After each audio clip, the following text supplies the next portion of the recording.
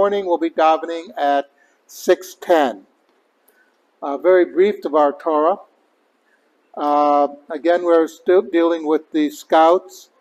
And the big mistake, of course, was the scouts that Moshe sent let their egos get in the way of their mission.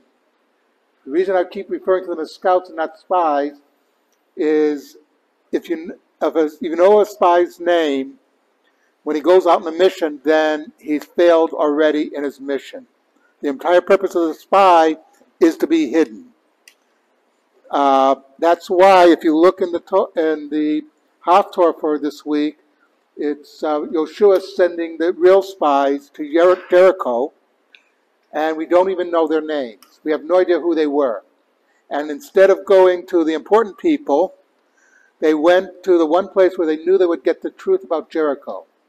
To Rachav, who is euphemistically referred to as an innkeeper.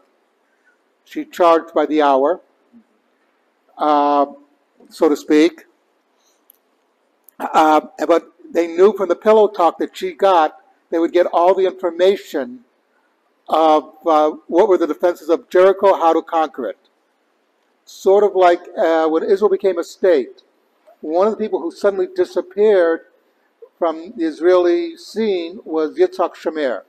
Yitzhak Shamir, for those who don't know, was one of the leaders of the Lehi or the Stern group.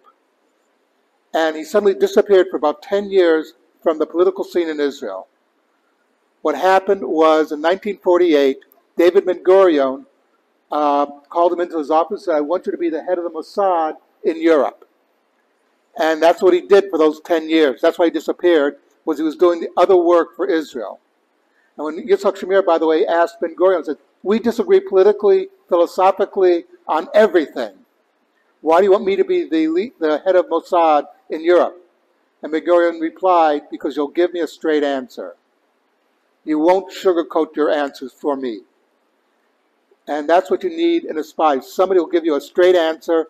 And this is also as a lesson to us that we can't let our egos get in the way of any judgment that we make. We have to look at, first we have to look at the facts. And whatever the facts are, that's what we have to go by, no matter what our preconceived notions are. And that's what the Torah is also trying to teach us. Something to think about, Kaddish Rabbanim.